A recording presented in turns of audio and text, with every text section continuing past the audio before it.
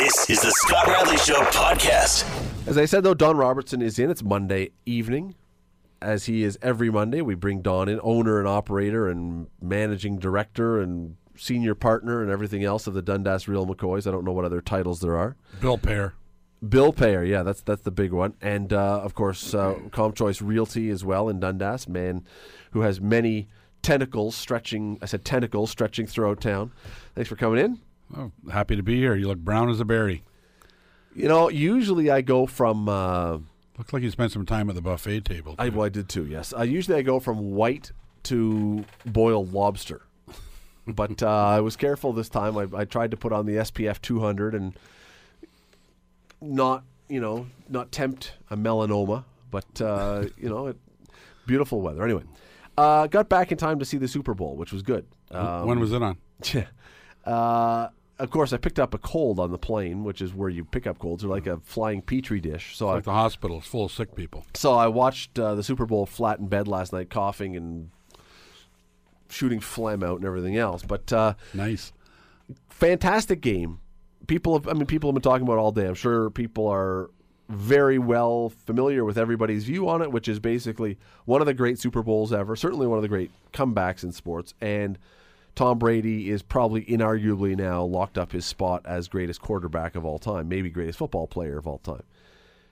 The one thing that just clawed at me, though, that drove me nuts, and I was cheering for the Patriots, as it turns out. I'm not a Patriots fan, but I got to the point where I was thinking, Tom Brady, you have to like Tom Brady at this point because he's just such a great player, and Bill Belichick, such a great coach. Anyway, the one thing that just ate at me, the overtime rules in the NFL may be almost as stupid as soccer's shootout rule, free kick rule. I mean, how is it that the Atlanta Falcons lost a Super Bowl without having a chance to touch the football?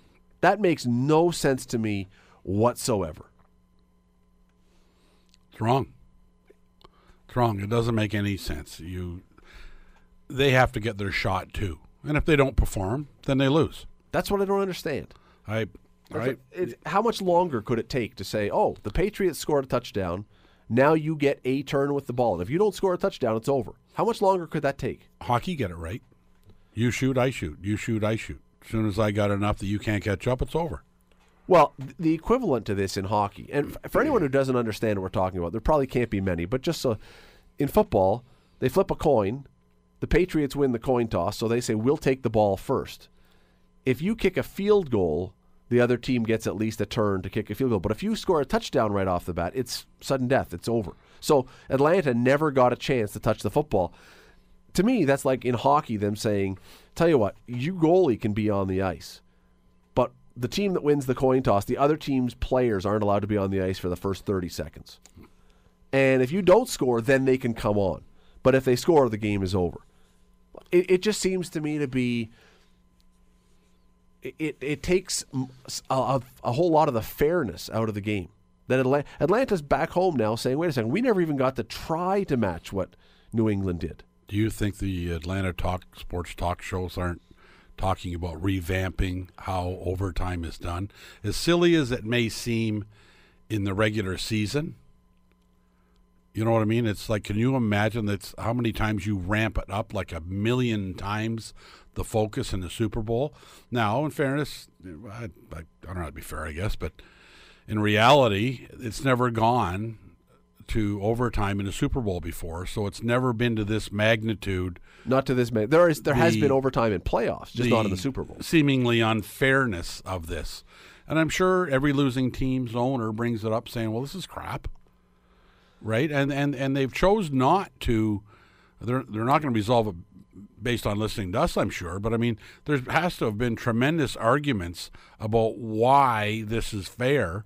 And the deep thinkers have said it is fair. But I can't... It's a coin flip. What I don't understand is what the upside is to the NFL. What is the benefit to the NFL to say, no, we will not give the other team the ball? What's the benefit to them to do that? And I can't. And you would like to think that there's at least a thought behind. Okay, explain to me the rule. Make me understand. And if there's a reason why this makes sense, fine, I'll listen to it. But I've never heard the explanation for what the reason is other than, well, we want the game to end within the block for TV that we've got. Not the Super Bowl at $5 million every 30 seconds. Or the playoffs, period. Holy crap, that's when they want. I mean, they take a 3-minute break between God Bless America and their national anthem. Yep. Or America the Beautiful. I mean, they take 6 commercial breaks between the coin flip and the national anthem. I mean, these guys got it figured out how to stretch. You would think there's an easy time to be able to figure out how to stretch this thing out. It would be very interesting to sit in a room with the decision makers and just sit back and listen to the rationale as to why they do it. I can't come up with one. And I tried. I spent a lot of today and a lot of last night trying to figure out, okay, what would be the benefit to the NFL saying, no, the other team doesn't get the ball? Well, in this instant, as it turns out, Atlanta didn't deserve to touch the ball. No. Well, fair. Atlanta. I don't think Atlanta would have marched down and scored a touchdown if they had got the ball. I don't think so. Not the way it was going. Momentum had just killed them. No, the Pats would have taken it away from them. Something would have happened. But if you have each touched the ball in overtime, then it can be sudden death. Because then at least you can't say we never got a chance. You had a chance. You couldn't. You could never. That's far more fair. I mean, you could still make the argument that they had more chances. That the New England goes down and kicks a field goal, Atlanta go down and kick a field goal. You can still make an argument that if New England kicks another field goal, that Atlanta should have a chance to equal it up. Well, that's what they do in the CFL. Maybe it shouldn't be sudden death after they both touch the ball, in the spirit of fairness. Or you could say you both touch the ball, the first guy to score a touchdown. These field goals are out. That would be an interesting way to do it. But they still have to be able to both get their hands on the ball. See, Atlanta couldn't play well in the third period because of the third quarter because the ball was too soft and they weren't familiar with hanging on to it. Don't start that one again. Yeah, don't start that again. But that's what they did. They let the air out of the ball at halftime, and Brady was laughing. I could understand it. I mean, your idea of make them score a touchdown, make somebody score a touchdown. You can get into the player safety issue if a game starts going on for too long. You can talk about guys being exhausted and getting hurt, and I think that's a fair concern to have at that point. As it's the case in soccer, it's why they don't let soccer games go on until someone scores a goal because you could go on for hours. Wow. And so, but to me, it just is. If I'm Atlanta right now. First of all, it's probably not. I would argue that it's probably not being talked about that much in Atlanta today, mostly because the discussion is around giant collapse. How they screw this up. Exactly. So if this had been a game that was back and forth, it could have been anybody's game, this would be all the discussion in Atlanta today. But the fact is, I'm sure all the discussion is how did we possibly blow this? I mean, it's almost impossible. It's like a marathon runner having a 1-mile lead with 10 yards to go before the finish line and then fainting and letting the other person come by and catch them. I mean, it's almost inconceivable that they could have done this. Did they interview the Atlanta coach? Did he get the fur ball hacked out before he started to talk? I mean, he offered many non-answer answers, which, and again, like if I'm him, I'm sure that in that moment, he didn't know what hit him. No. I'm sure he didn't. If he had known what was going on and how they could have stopped it, they would have stopped it. I mean, honestly, I really believe the difference. And I don't want to get all into this because it's been done to death today everywhere. But I really believe that what's happened is Brady threw, 63 passes, drop backs. The first half, Atlanta's pass rushers were getting to him. But you drop back and make them come at you hard going against a 350-pound guy 60-something times. You're going to get tired. I don't care who you are. You're going to get tired. And when they started to get tired and couldn't get pressure on him, Brady started to pick them apart. That's where the game changes. But that, again, goes to my other point. Should Matt Ryan not have had at least the opportunity? By the way, Matt Ryan, little subtext here. Remember the Ticats had a quarterback a few years back named Quentin Porter? Yes.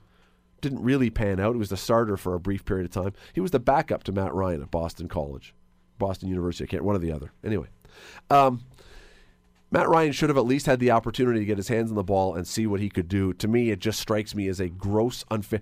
It's almost as bad as soccer's free kicks, penalty kicks to decide a championship. We saw with the TFC playing against Seattle. It was equally as frustrating to me. Well, how do you? Well, I was going to bring that up earlier when you talked about soccer, and you talked about overtime. You talked about penalty kicks. Toronto FC lost to a team who never had a shot on goal during regulation. Noodle that around for a while and tell me how they can be champions. Well, now I have an idea for soccer kicks, for soccer shootouts at the end. If the game is tied after the regulation, after the overtime in soccer, and you go to penalties, there's an easy way to solve that problem of a team like Seattle just hanging back for the penalties. You get one penalty kick for every shot on net you've had during the game. So if Seattle took no shots on net, they don't get a penalty kick. Toronto had 16 shots on net. They get 16. You got to score with one of those 16 to win. Well, you may as well just award it to Toronto. That's fine. Most times you're not. Because on that theory, Seattle can't win because they'll never get a shot. That's right. Well, unless it was tied 0-0, then you got another. Unless they stop 16 consecutive shots, which would be a new universal record. But the point is, most games you don't have a team get 0 shots, and it would force teams to at least try to come forward to take shots on net in soccer. It would force you, even if we're going to a shootout, we better get a few shots on net so we have some in the bank. Well, based on that theory, why don't you do this in football? The team that scored the most touchdowns gets the ball first. That would be a brilliant idea. There you go. Write that down. No, I would, because then all of a sudden it's like it's like winning in regulation in hockey in the standings as opposed to picking up all the extra points for going into overtime. Give them 3 points. The team that has the most touchdowns, and then if they both have the same number of touchdowns, then you flip the coin. Yeah. That's a great idea. And it's amazing to me that we're sitting here for 15 minutes and you come up with an idea that makes that much sense, and the NFL owners and whatever else are still going by this old school ridiculous system that did, to be fair, as much as we can in this one, did get tweaked a few years ago, because it used to be if you just kicked the first field goal, you won. Yeah. And so you could just... But if they can figure out that that's wrong, how can scoring the touchdown? But this again, Don, I don't understand. The problem I have is that I can't see the upside. I can't see where the argument is for the current system. And I'm betting Roger Goodell isn't listening to this show. Well, you know what? He has called in several times and says how much he loves it. Whenever he picks up the phone, we just boo loudly. I guess we found out everybody was talking about, he's not going to want to hand the Super Bowl to Bob Kraft, and he's not going to want to hand the MVP to Brady. You know what? He's making $25 million a year. More than that. He'd hand it to Felix the Cat. He doesn't care. You know what? I was talking with Bill Kelly earlier this morning on the air, and I asked Bill this question. We were chatting, and I said, I always thought that Gary Bettman was the most hated commissioner in sports. And yesterday, the TV boom mics picked up Roger Goodell handing the trophy to Robert Kraft. You could hear them talking, but apparently if you go online, people who were in the stadium, you could not hear a word Roger Goodell was saying because the booing was so loud. It drowned him out 1,000%. And I now believe that Gary Bettman is the second most hated commissioner, and it's not even a close fight anymore. Roger Goodell is, if he set foot in Boston, his life would be in jeopardy. I'm not kidding. I really believe that he is not going to go there because it's a dangerous place for him. Did Bill Kelly do his show from Boston today? I assume he would have drove straight down. No, well, he did it from the tattoo parlor where he was getting the tattoo of the Patriots logo on his butt cheek. You don't know that about Bill. Bill is a man of many championship tattoos on various parts of his body. Well, the Bruins is somewhere. The Bruins, yeah, the Red Sox. He's running out of body parts. You're listening to The Scott Radley Show, weeknights from 7 to 9 on AM 900 CHML. We were talking about Tom Brady a moment ago. Who would you, in any sport, and I know it's a difficult comparison to make because we're talking apples and oranges, but you can take the world sports. You can go basketball, baseball, hockey, soccer, football, whatever. One athlete, game, championship on the line. Who's the guy you want on your team? Who in any sport? Who's the most clutch, most outstanding guy that you would want to have playing for you? Michael Jordan. Yeah? I think so. It's, when you talk about legends of the game, and I don't know what we're going to talk about next, but I remember when Gretzky and Jordan and Joe Montana were on the front of sports, and premier guys And at that time, Joe Montana was the best quarterback ever. And I think you have to try and put all that into perspective. We've done that before here, who changes the game and everything else. But there's always a legendary quarterback that is the best ever. And I think it changes from one generation to another. Now, Brady's got a lot of Super Bowls, so that was going to be a tough argument to shake. But to answer your question, I think Jordan was able to lift his team and in the clutch moment make the shot that was necessary. It's an interesting discussion, and I don't think there's necessarily a wrong answer. There's no right or wrong. No. In basketball, I think there's probably 2 or 3 guys in basketball at least that you could put there. I think Magic Johnson goes into that mix. Yeah. Larry Bird. Bird wasn't bad, yeah. In football, as you say, you've got Montana, you've got Terry Tom Bradshaw Brady, you've got wasn't Terry bad. Bradshaw, who's in that mix. One of the Manning boys is all right. You go to the hockey, and you could say Gretzky, you could say Orr. In soccer, there's several in soccer. I mean, you could have Pele, you could have Maradona that would both be in that category. Yeah. We're talking team sports primarily. I don't think we can go into the tennises and the golfs and things like that because that's, it's not really... Well, nobody else is counting on them to win except them. That's right. You know where the hardest one is, perhaps? The hardest sport to talk about this, I think, is baseball.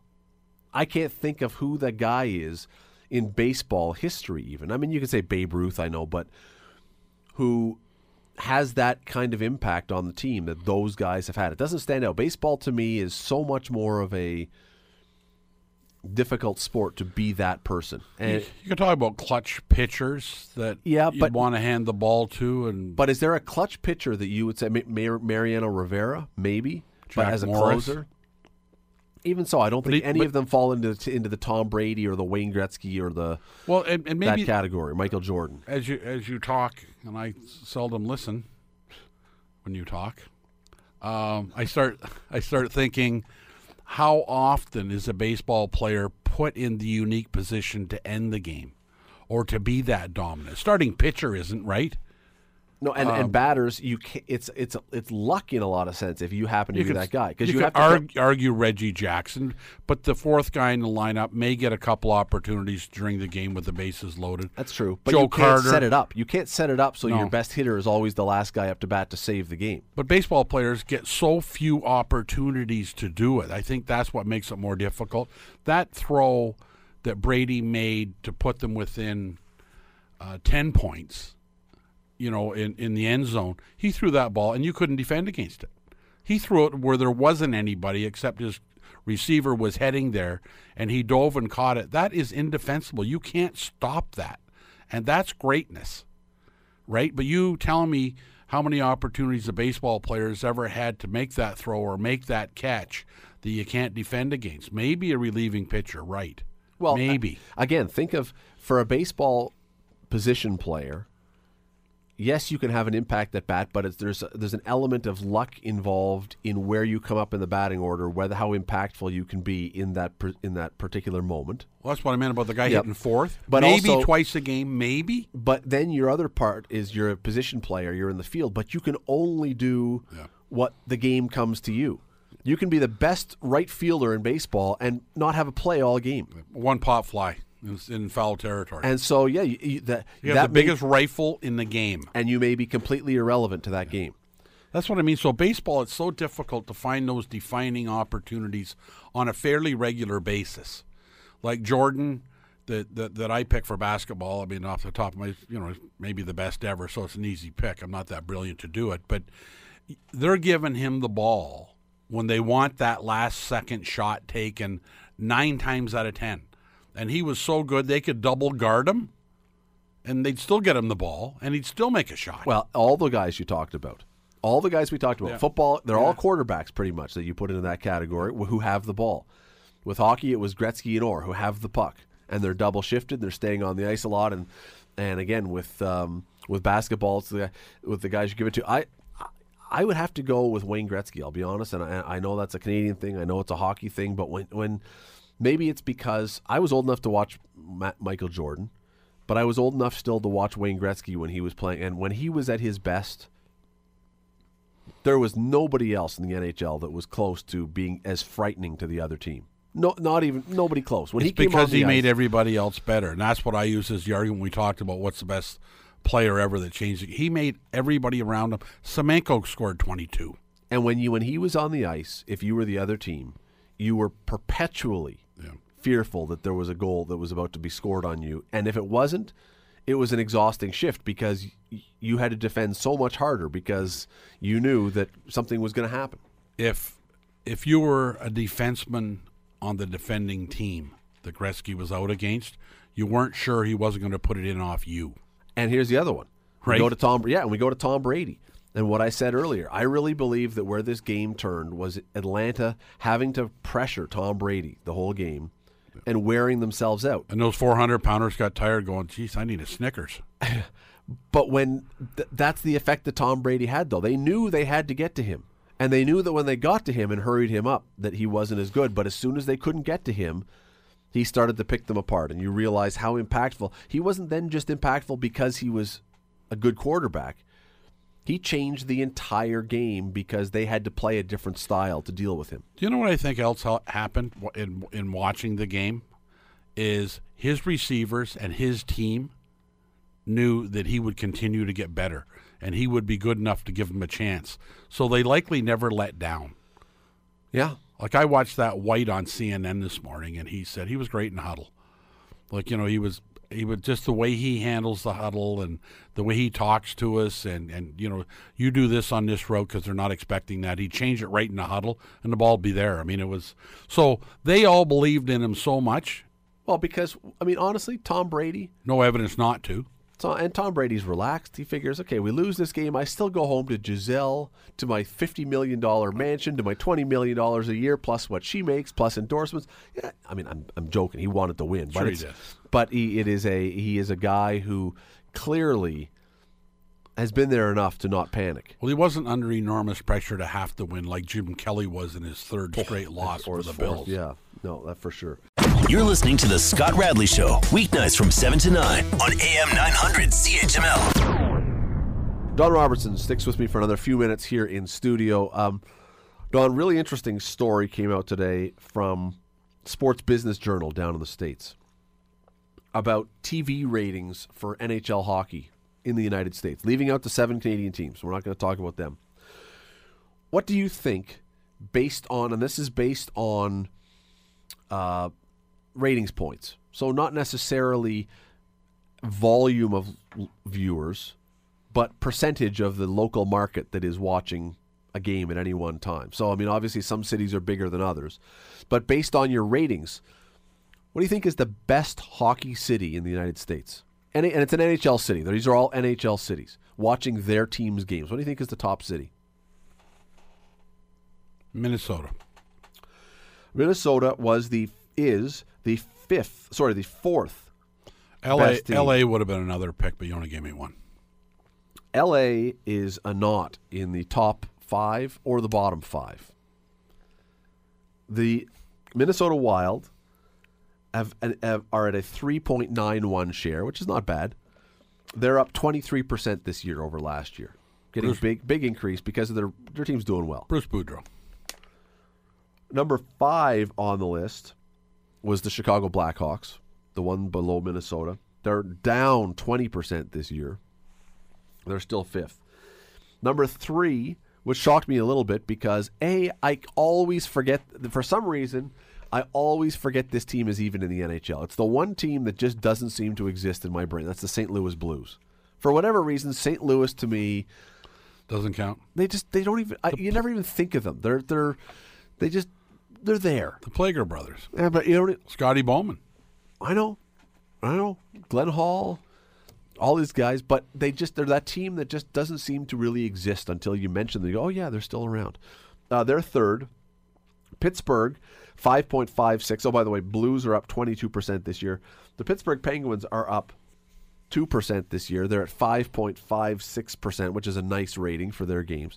Number 1 team, shocker to me, because my initial thought was was Philadelphia, maybe. Boston, maybe. Detroit, maybe. Buffalo Sabres, number 1 hockey market in the United States. Buffalo Sabres, 6.43, and they're down 5% this year. 6.43, but the market is one of the But again, very smallest. I understand that. But again, the rating is based on a percentage of the market, not on the number of people. But the highest percentage of people in Buffalo are watching the Sabres play more than any other market in the United States. I'm shocked by that. It says an awful lot. To me, when you look at this, it says an awful lot. When we go back and look at all those times Hamilton has tried to get a team and we sort of just poo-poo. We always say it's the Leafs' fault, and we poo-poo the Sabres. Yep. There is more to the Sabres than we give credit for. And they're down dramatically. And well, not dramatically. They're down 5%. But still, but the team is bad right now. Imagine if the team ever What gets are they good. at now? 6.43%.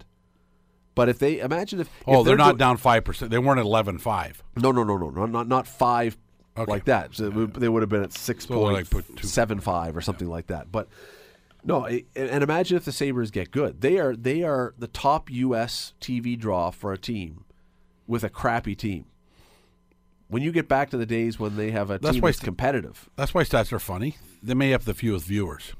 Could be, but it's the highest percentage of the market. Now, the worst, the bottom 6.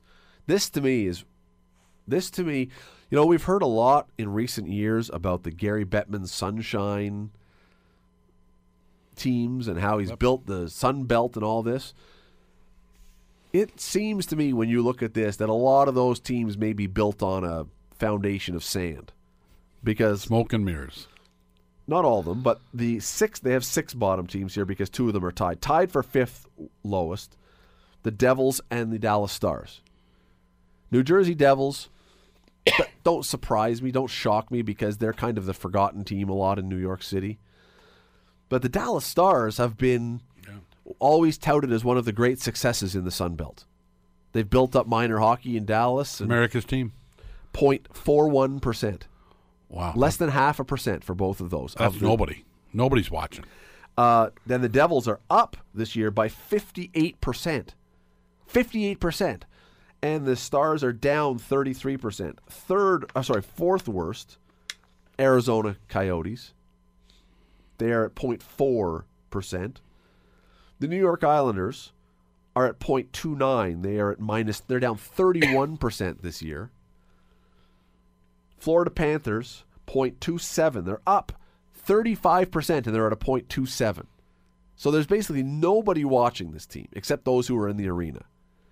And the worst team, the Anaheim Ducks, who are at a 0.21. They are drawing 0.5% of TV viewers for their games in their home market.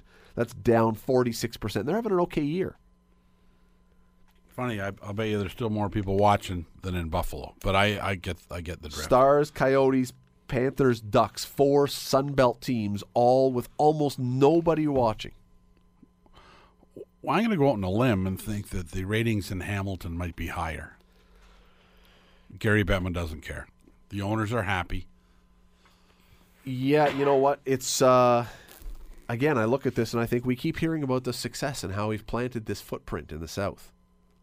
But when you look at those numbers, it does seem to be in quicksand. Those are numbers that basically are almost zeros. How do you make money if you can't get a proper TV deal and if there's nobody watching and nobody paying attention except the people in the arena? That becomes a very, very little margin for error situation. Because if the only people who are really interested are the 18 to 19,000 who are in the barn, and they decide for whatever reason the team is not that entertaining and they're not going to go, you got real problems now. The ratings are probably higher when they're on the road. Oh, I'm sure. Because everybody that cares is at the game. Yeah, no, I'm absolutely sure. Yeah, interestingly, the Columbus Blue Jackets this year, their improvement, because here's the teams that are up, they're improving. They're up 110% in their ratings this year. 110%, up to a 1.97. They were not doing very well before. The biggest loss for this year, who's the worst? Colorado Avalanche have dropped 57% of their viewership because they're that bad. Interesting though. Buffalo, hottest, best on relative merit, best hockey market in the States. Never would have guessed that. You're listening to the Scott Radley Show, weeknights from 7 to 9 on AM 900 CHML. So earlier today, hundreds of healthcare workers held a rally outside Hamilton General Hospital to demand higher provincial funding for the medical system, which is a good idea, right? We want a good medical system. We want a hospital system that functions well, that has beds for us, that has doctors, that has equipment. We want all that stuff. That's a good thing. Well, the other day, you probably read it in the paper, a senior citizen in town was brutally attacked at St. Joseph's Villa by another patient who I believe had Alzheimer's. And there were demands to make sure this doesn't happen again. And by demands, probably, in order to make that a reality, that would mean more staffing and maybe other security measures, but that would mean more money. But of course, we don't want something like that to happen again, so that's a good thing. We need more funding for senior care, for elder care. We want that. That's a good thing. Well, last week it was the Ontario colleges demanding more cash from the provincial government. They are saying they are on their way at the current way they're heading towards a $2 billion deficit by the year 2025. And we don't want that. We want good colleges. We want our students, our kids to come out of school well prepared and educated. So it's a good idea to give more money to colleges. And universities too. Don't forget, they want a piece of this. They're not being quiet. Universities want more money. And it was a couple weeks ago, you'll recall, we talked about it on this show, that Sam Hammond, the teachers union head, was demanding an increase in funding for special needs students and children's mental health, which, again, good things. Nobody's arguing that these aren't good things. We want our kids to be safe in school. We want the kids who have problems to be helped. All good things. But you add that to the demands for transit money, more social services funding, more infrastructure money, and so on, and so on, and so on. Well, how do we possibly deal with all these things? How do we possibly handle all these demands? Or even if they were just requests, but they are demands. How do we respond to all this? Well, Aaron Wudrick is the president of the Canadian Taxpayers Federation. He joins me now. Aaron, thanks for doing this tonight. Hey, thanks for having me. So I go through all these things, and I know you're not going to dispute that these are all really good things that we want to have in our society, right? Education and healthcare and schools and all. Those are all good things, right? Oh, of course. And that's exactly part of the challenge there, Scott, is that, no one would deny who thinks that we shouldn't have well-funded schools. I mean, that's a very hard argument to make politically, and I think most of us agree that these are important things. But the real challenge comes in is that we have a limited amount of money. Even if you are a group not like ours, I mean, we're a group that likes low taxes, but even if you like them higher, you still have a fixed amount of money at the end, right? So you have to decide what's the highest priority for these things? What's the most important use for this money? And I think we get into problems when you have governments, frankly, like the one we have in Ontario right now, where they have what we call mission creep. They want to do everything. They want to spend on everything. That leaves not enough money to go around for the important things. And then you have what you just described, which is groups calling for more money for their own particular area. And yeah, it's exactly. We have too many good things that we want to do, but I don't see, maybe someone else wants to call in and tell me otherwise or send me an email, radley@900chml.com if you want. But I don't see, as you describe it, the priorities. I just see, let's throw money at everything. And then we don't, as you say, we don't have the money to do everything. Well, yeah, and in Ontario in particular, the two big budget items are healthcare and education. I mean, combined, Scott, those eat up about 2/3 of all of government spending. Huh. That's substantial. And so you have to start asking, what else is the government trying to do? This government's been in power a long time. I think most people, even who don't follow politics very closely, are familiar with some of the waste situations, the gas plants, e-health, the Green Energy Act, which has led to billions, consumers paying billions. I mean, these are examples of money that could have been put to a better use and that they aren't. And I think that's why a lot of Ontarians get frustrated when they say, why should I pay higher taxes? I'm already paying a lot of tax and I don't even feel I'm getting good value for the tax that I'm already paying. Aaron, how did we get here, though? I mean, is it entirely just a product of waste? It can't entirely be that. There has to have been other things that led to these high taxes and not seemingly a lot to show for it. No, you're right. It's not just waste. I mean, even if there was no waste, part of it is just human nature. We have infinite wants, but only so many resources to go around, right? It's the same most of us experience in our household. We'd all like to have a few more things in our house, but we only have a certain household budget. The difference with governments, though, unlike most of us, is they can really just sort of borrow as much as they want. You or I can't do that. We run up against a credit line or our credit cards get maxed out. Governments just keep going back for more and more, and I think that's where the danger lies, as we start to pile up this debt over time. Because it's not right in front of you, we think it's not a big deal. It is. In Ontario, we spend more than $1 billion a month just on interest payments. Just on interest payments on our debt. That's money we could use for any one of these other good causes. So does that suggest that we are too reliant on government? Well, I think there is a default with a lot of people who believe that if there is a problem out there, government should be the one to solve it. And I think we need to be careful about that. Government's important. I don't think there are many of us who think there shouldn't be government. But is government always best placed to fix every problem? I'm not sure that's the case. And when we get into that mindset where, there's a problem, better get government on it, I think we start to run into problems because our resources start to get stretched. Well, I'm not the first one to mention this, but there's been a lot of talk in recent years, just even recently with Ontario college executives, that there's a lot of money spent on salaries alone, that the public sector, for what it does, gets paid very handsomely.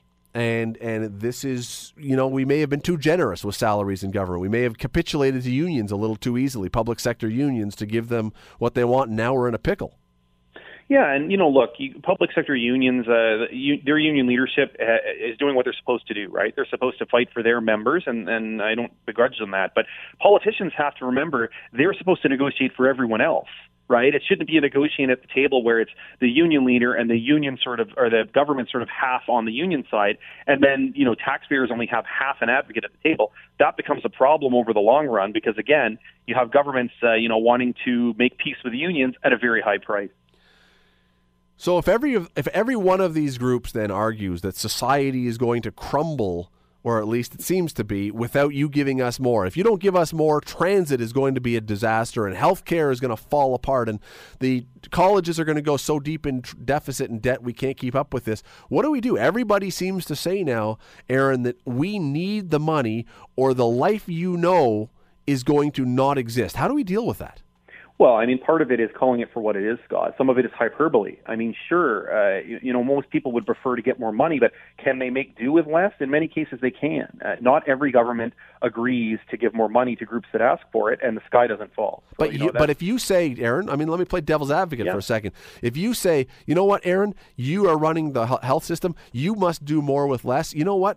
By saying that, I want people to die because that'll be the immediate comment. Well, you're going to be okay with people dying then. Their blood will be on your hands. Well, we hear that stuff all the time. Yeah. You're right. I think one thing to point out is that there's not always a straight line between more money and better quality. Obviously you need a certain amount of money, but it's exactly the same reason you see a lot of private sector organizations. They're more efficient, they have better customer service, and they do it at a lower cost than government does. If it was just purely about spending more money, we would have, for example, one of the best education systems in the world. We don't. We're in the middle of the pack. And so, you start to ask questions, and healthcare, it's a very taboo issue. Perhaps it's time that we look at, for example, some more private sector involvement in healthcare. You took my breath away, Aaron. You can't say that. That would be a two-tier system almost. Well, this is the crazy thing, right? You look at so many countries around the world, Scandinavian countries, Switzerland, France, Japan. They all have mixed public-private systems. The sky hasn't fallen there. It's not some dystopian wasteland. And yet, you mentioned that here, and a lot of people who don't want to talk about it, they simply point to the United States, which is frankly the other extreme end of the spectrum. There's all kinds of other countries in the middle that we could talk about that we might be able to learn some lessons from. It's a great word you use, though, which is taboo. There do seem to be some subjects that we absolutely, adamantly refuse to even entertain, regardless of whether or not we might be able to do better. Well, you're right. And when it comes to healthcare in particular, I think most of us would agree it's important that everybody have healthcare. And, as long as you aren't paying cash up front, as long as you can use your health card to get, healthcare services, do you really care if the hospital, for example, is run by a private sector company or the government? As long as you are paying with your health card and not with your credit card, does it really make a difference to you? Okay, so let's go through some of the possibilities for how we deal with this. I mean, the first one obviously is to prioritize, but we've already seen that most governments don't really want to do that because that means some people are going to be very upset and they're voters. And so that's a kiss of death for governments. They hate doing that kind of stuff. So the next option would be, okay, we can just gouge all the programs, tell everybody they have to cut back. Well, they don't like doing that either. No, they don't, and that can be a sort of simplistic way to cut things in very dire situations. Situations like you saw in Greece, you don't really have much choice. You kind of have to cut everything. We're not there. I don't want to suggest Ontario is at that stage yet, but I can tell you if we continue on the trajectory we're on for maybe another decade or two, we could start to get into a very serious situation. And I don't think enough people appreciate. Sometimes it's better to have a slight reduction now, rather than having to have some massive cut all at once of 30 or 40% of a budget. There would be others who would say, you know what, just increase our taxes significantly more. I know your group would not be in favor of that, but what about that idea? Look, everybody wants a little more, so we got to pay a little more. Let's have a 10, 12, 15% increase in our taxes.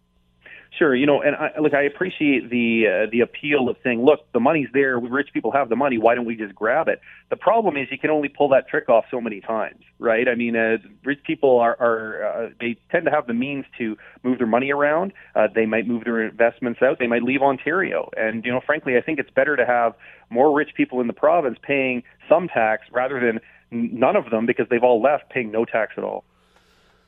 Well, and also, is it not the case, and maybe I'm wrong, but that the perception that if we were to gouge the rich people, it still doesn't actually add up to that much money in the grand scheme of things, because there's not that many of them that are the ultra super rich that it would cover all that many costs.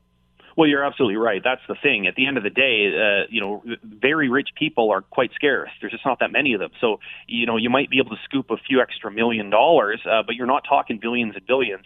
In a province like Ontario, that's the kind of money you need if you really want to expand size of government. Okay, so what is the answer then? We've got all these groups that need, they say, I'm using the word need, that need extra funding. We need to have more money in order to make our society operate the way it has for the last number of years.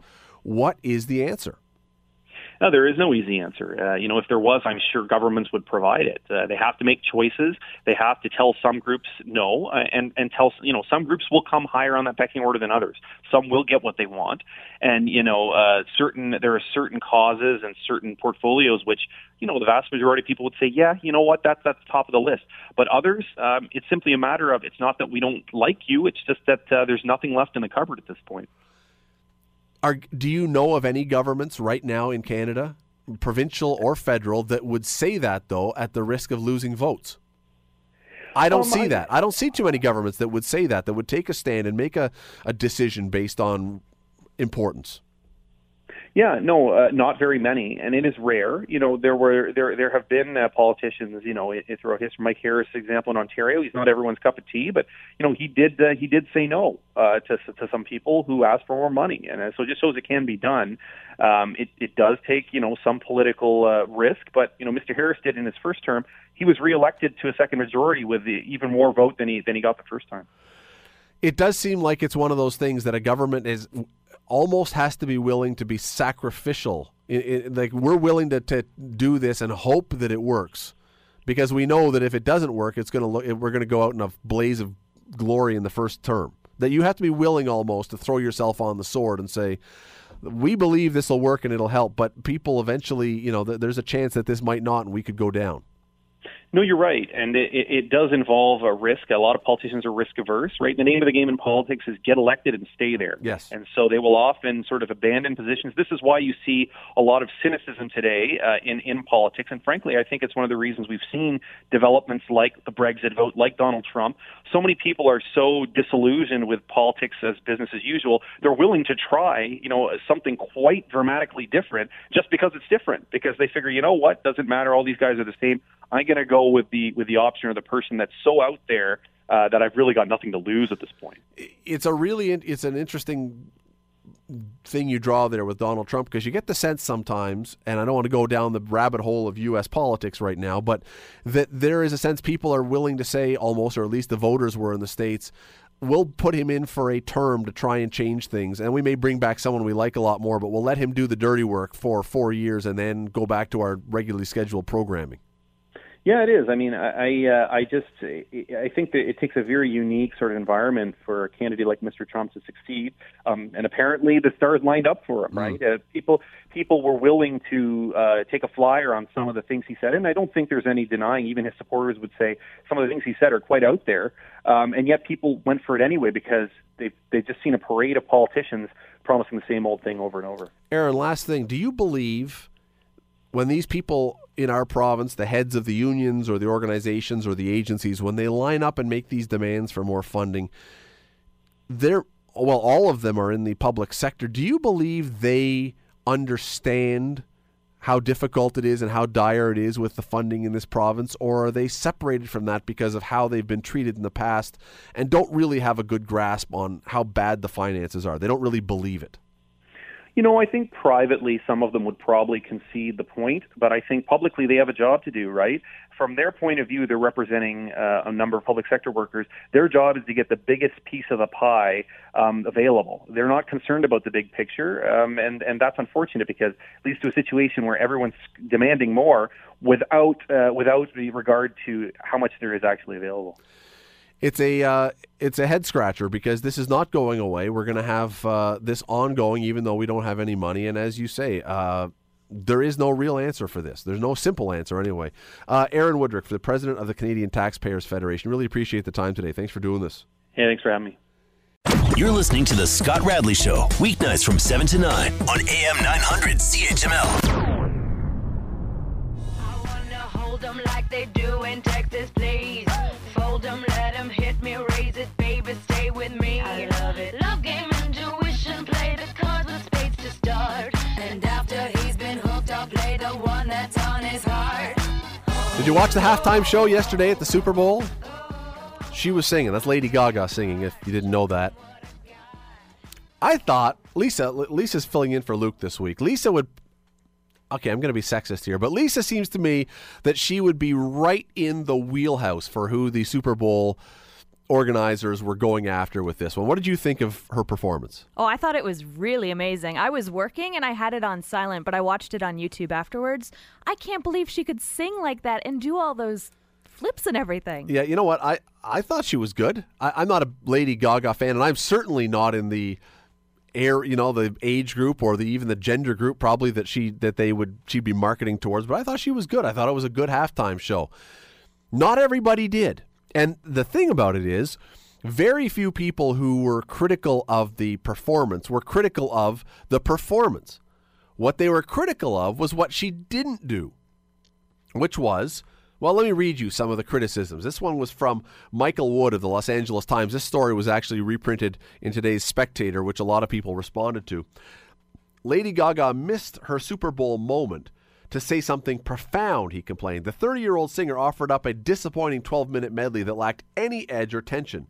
You wish she'd taken in more of what was going on off stage. In other words, she didn't say anything political. She didn't take an opportunity to use her platform to make a political statement. Chris Richards, The Washington Post. Lady Gaga calls herself a rebel, but at the Super Bowl she played it safe. And then went on to talk about how Beyonce last year when she did her Black Panther routine, that was awesome because it was very political. Pyatt Levy of the Milwaukee Journal-Sentinel. Gaga's overwrought performance overshadowed a potentially meaningful moment. Variety, New York Daily News, Newsday all used the word safe. She played it safe. She didn't take a chance, take an opportunity to turn her halftime performance into a giant political statement against what was going on in the United States. But is that really, when people tune into a Super Bowl or a halftime show, is that really what people want? That's my question. I don't. I didn't, but apparently I may be in the minority. Well, Chris Zelkovich writes for Yahoo Sports. He's a media writer, a media critic. He joins us now. It's been a while, Chris, but we're glad to have you back. Thanks for doing this. Always happy to be here, guys. So, what do you take of all these critics? Are they bang on? Did she miss a glorious opportunity to turn halftime into a political rally, or are we relieved and thankful that she excised politics for the most part, minus a few very subtle references you may or may not have picked up on, and basically let us just enjoy a halftime show free of all the chaos. Well, I mean, let me preface this by saying that probably nothing would have thrilled me more than to see her get up there and do something to roast Donald Trump and his legion of mouth breathers. But that said, I mean, it's a football game. When did the Super Bowl become a platform for political statements? I mean, I'm a little mystified by all this criticism because, in my memory, I think Beyonce's performance last year was the first that actually attempted to make a political statement. It's you don't want to go back to Up With People, but these are Carol entertainers, Channing. and I mean, I just I don't quite get the expectation that somebody would seize the moment to make a political statement. It just seems weird to me, and I'm amazed that many people think that it is. Well, the interesting thing to me is, Chris, that all these people who are writing that she missed an opportunity to make a political statement are operating on the assumption that if she had made a political statement, and I think it's a fair assumption, but nonetheless, if she had made a political statement, it would have been to bash President Trump. Yeah. But what if she'd been political and praised Donald Trump somehow? Would they have then said, great thing that she took the opportunity to be political, or would they have said, she ruined the Super Bowl? Well, exactly. I mean, what if Ted Nugent had come out, Yes. as a guest, and I don't quite understand it. It just seems out of place to me. And like I say, I'm no fan of what's going on down in the U.S., but I just, I don't care. I mean, it's not what this is about. I mean, why didn't Tom Brady seize the moment when he won the Super Bowl to make a statement promoting Donald Trump, since that's the way he feels? Well, I mean, it's just, And Chris, I heard nobody after the game saying, why didn't he do that? He really missed an opportunity. Well, exactly. But, even if he was a Donald Trump critic, that's just not the place, It's like one of those guys, they get the most outstanding player award, and the first thing they do is give you a 2-minute dissertation on how the Lord has made all of this possible. It's like, come on, it's a football game. Let's stick to the subject. So I guess my question then becomes, clearly all the critics, again, are making the point that they wanted a political statement of a political persuasion that would take a political viewpoint. Right. Which seems to me then that it's a dishonest criticism of what she's doing, because if she had gone the other way, again, Tom Brady got lashed all week by the media leading up to it, not because he said anything specific, just because he happens to be friends with Donald Trump. Yeah, but and actually refused to say anything specific, which in my opinion, again, no fan of Donald Trump, but if that's his opinion, that's his opinion, and he decides to keep it to himself, well, good for him.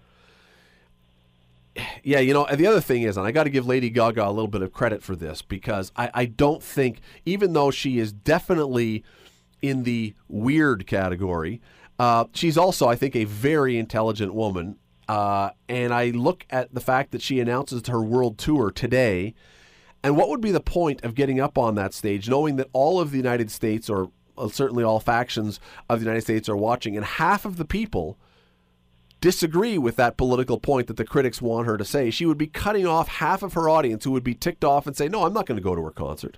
Yeah, I mean, I think, again, there's a time and place for this. If at her concert she wants to get up and make those statements, I think that's fine. But, before 100 million people in the middle of a football game, it just certainly doesn't seem like it's anything that's mandatory. I mean, is that what we're expecting now, is that everybody who does the halftime show is going to get up and make a political statement of some sort? I don't get it.